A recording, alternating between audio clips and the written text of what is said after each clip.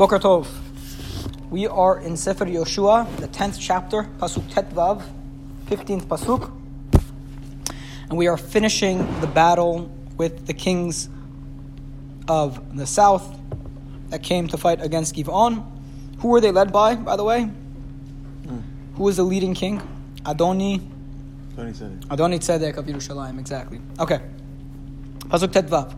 And this is now, we're taking off immediately after the sun stopped, which allowed Yehoshua to rout the enemy all day, and even longer than all day. So it allowed him to utterly destroy the enemy. So we're taking off from that point. Pasuk Tet Vav. Vayashov Yehoshua v'chol Yisrael imo ela machaneh haGilgal. Yehoshua and all of the Jews with him, all of Israel with him, they return to the camp to Gilgal. Vayanusu chameshet hamelachim ha'eleh. And then the 5 kings that had come out to war in the first place, they ran away and they hid in a cave in a city called Makedah. It's going to be important to remember where we are. So they're hiding in a city called in a cave in Makedah. And it was told to Yehoshua saying, there have been found 5 kings who are hiding in a cave in Makedah. So Yehoshua said, what did Yehoshua say to do? Put big stones on the on the opening of the cave, and then put people there to guard those stones. So what are you essentially doing? You're locking the kings inside the cave. Yeah. So you're locking them in the cave. And why did they do this? Because he wanted to go, and these kings, they left in the middle of battle. So they kind of scampered away in the middle of battle. Yehoshua wanted to hold them hostage, kill the rest of the people, defeat them in battle, and then come back and take care of the kings. Okay? Golu is the same word that we use for Gililat, like in Kever, like a... Yeah. Because it's you turning a stone onto something. Like Gal. No, same shoresh? It could be. Wave. So here there's a dagesh and a lamed, so it seems like it's galal, which whenever you have like a double letter, it typically means like a repetitive activity. So turning something, like turning a stone, would be galal. I think that's what it is. Roll the stone to the... Yeah, they would roll the stone onto the entrance of the cave. Okay, is that related to the word gal? Maybe, I don't know though. Okay, gal would mean a mound, by the way. Gal is like a mound typically of stones. All right. Now that we've put these kings and got them stuck in their cave, now you, to the Jewish people, to Am Yisrael, do not stand. Run after your enemies, and zinavtem is an interesting word. It means to strike them or something. Attack their... they translated it... They didn't translate it exactly. Stragglers are the ones that are just like the remaining people who are... Yeah, the people that are remaining... The remaining people that we've yet to destroy... To Vezinavtem. So... it's... I'm not a big fan of the translation, to be honest. How did they translate it? So they're translating it based on Mesudat Sion, I'm seeing. That they're saying the zinavtem comes from the word zanav, which means the back, which means the weaker part, which means the weaker people left, the weakest people that are left in battle that are just running around trying to get away. AKA stragglers. AKA the stragglers. But the problem with that translation is that the zinavtem of otam, the pasuk is using that word, which we are now saying is a noun, yani stragglers. It's using it as a verb, and go straggle them. It doesn't mean straggle, it means go hunt the stragglers. So it's a hard translation. Okay? But that happens in Hebrew often, where a word, let's say you want to attack the stragglers, so they'll use the word for straggler in the verb form of attacking stragglers. Okay, so it's possible. Do not let them go back into their cities, because God has given them to your hand. So why does he not want the people to make it back into their cities? Why does Yehoshua want to rout them while they're still out on the battlefield? To wipe them out.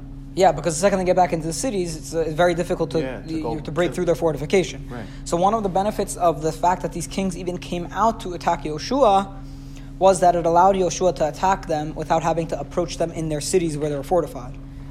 It's not easy to attack a fortified city. It takes a lot longer than if you just meet them outside in the field of battle. And it's easier to lose men that way. Easier to lose men, it takes a lot longer. Pasuk Kaf, 20th Pasuk. And it was when Yehoshua finished striking them a great blow until their destruction. There were people that were left over and they went into their fortified cities. So there were a few people that made it back and went to their fortified cities.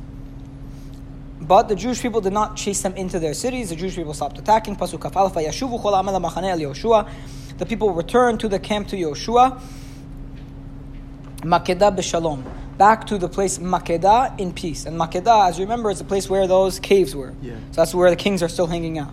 Okay? Lo charatz livnei Yisrael le'ishet leshono. Nobody wet their tongue against the Jewish people. That's the phrase that was used in Yetziat Mitzrayim. And to all of the Jewish people, a dog will not wet its tongue. It means nobody did any damage to the Jewish people. We didn't lose any people in war. There was nobody trying to intimidate the Jewish people. Overall, extremely successful.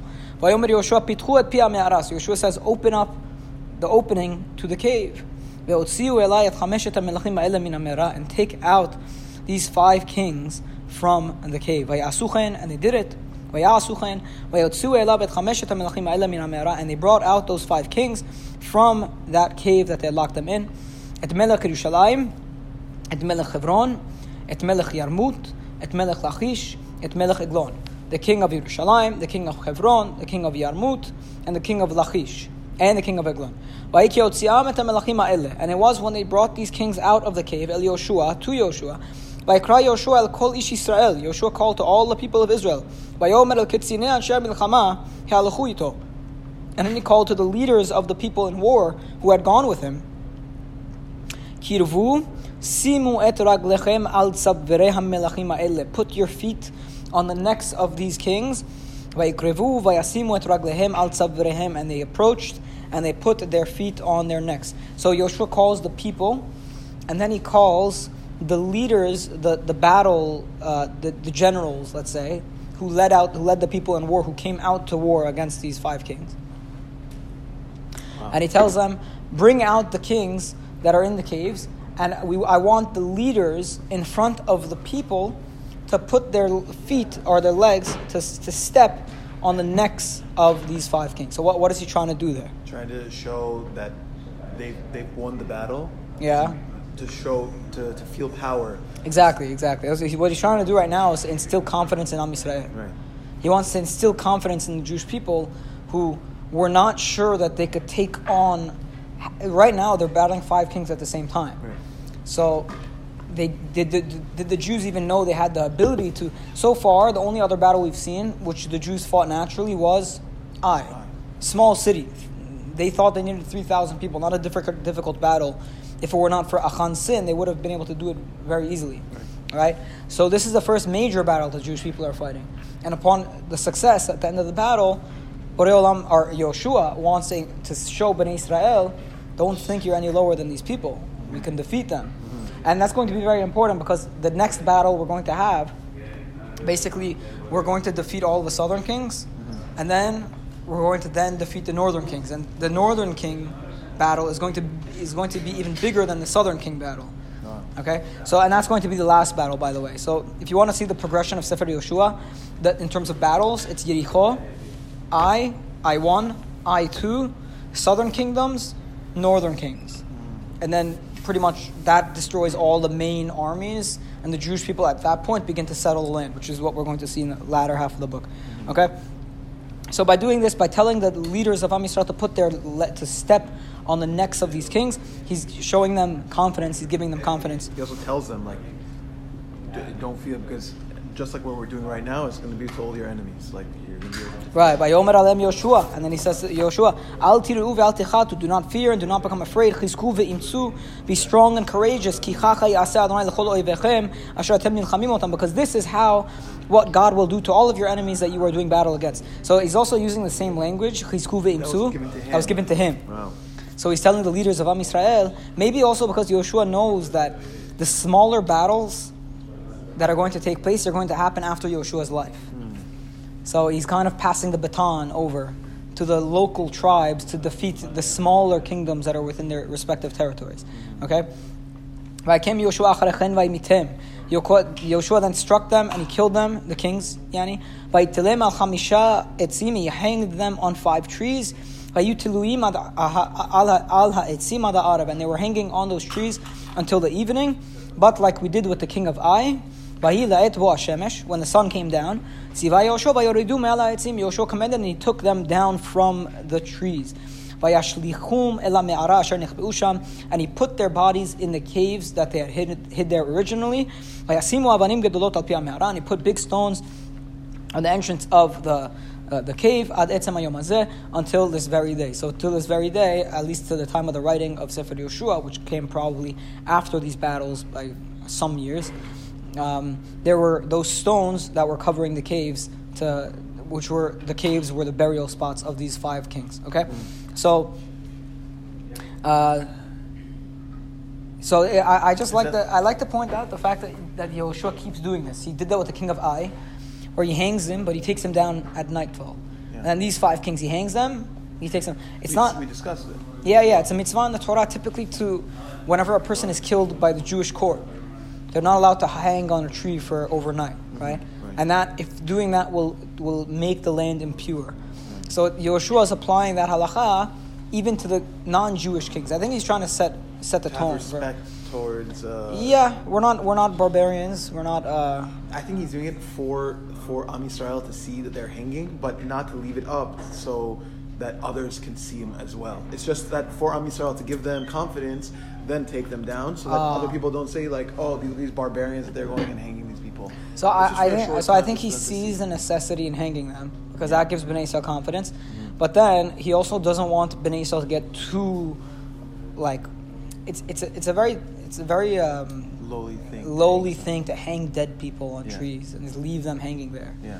They didn't even die by hanging. It's after. Yeah, exactly. They kill them and then they hang them. Yeah, it's all a show to give the people confidence, but don't get carried away with that. Right.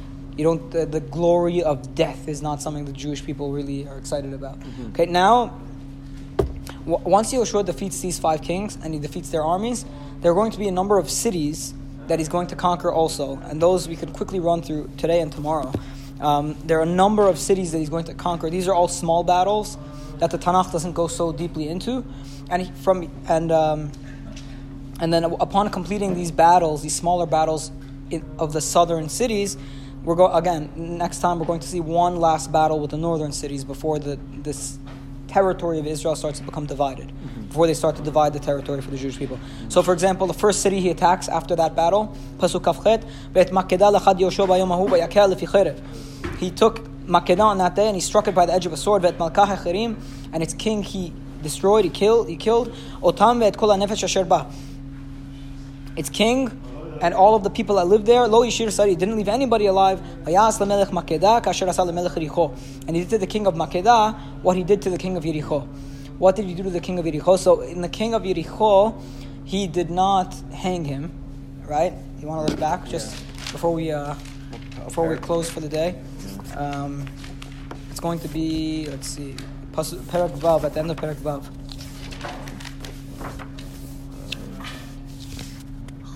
Here, let's see. Jericho is destroyed, they burn down the city. והעיר שרפו באש. כלם חושבים נתנו אותה ואת רחב הזונה ותביא את כל שלח יהושע. Is Rachav the... Let's say.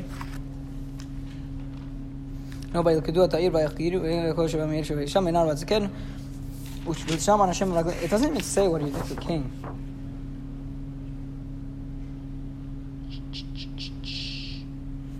Let's see. Let's see if the commentary says anything about it.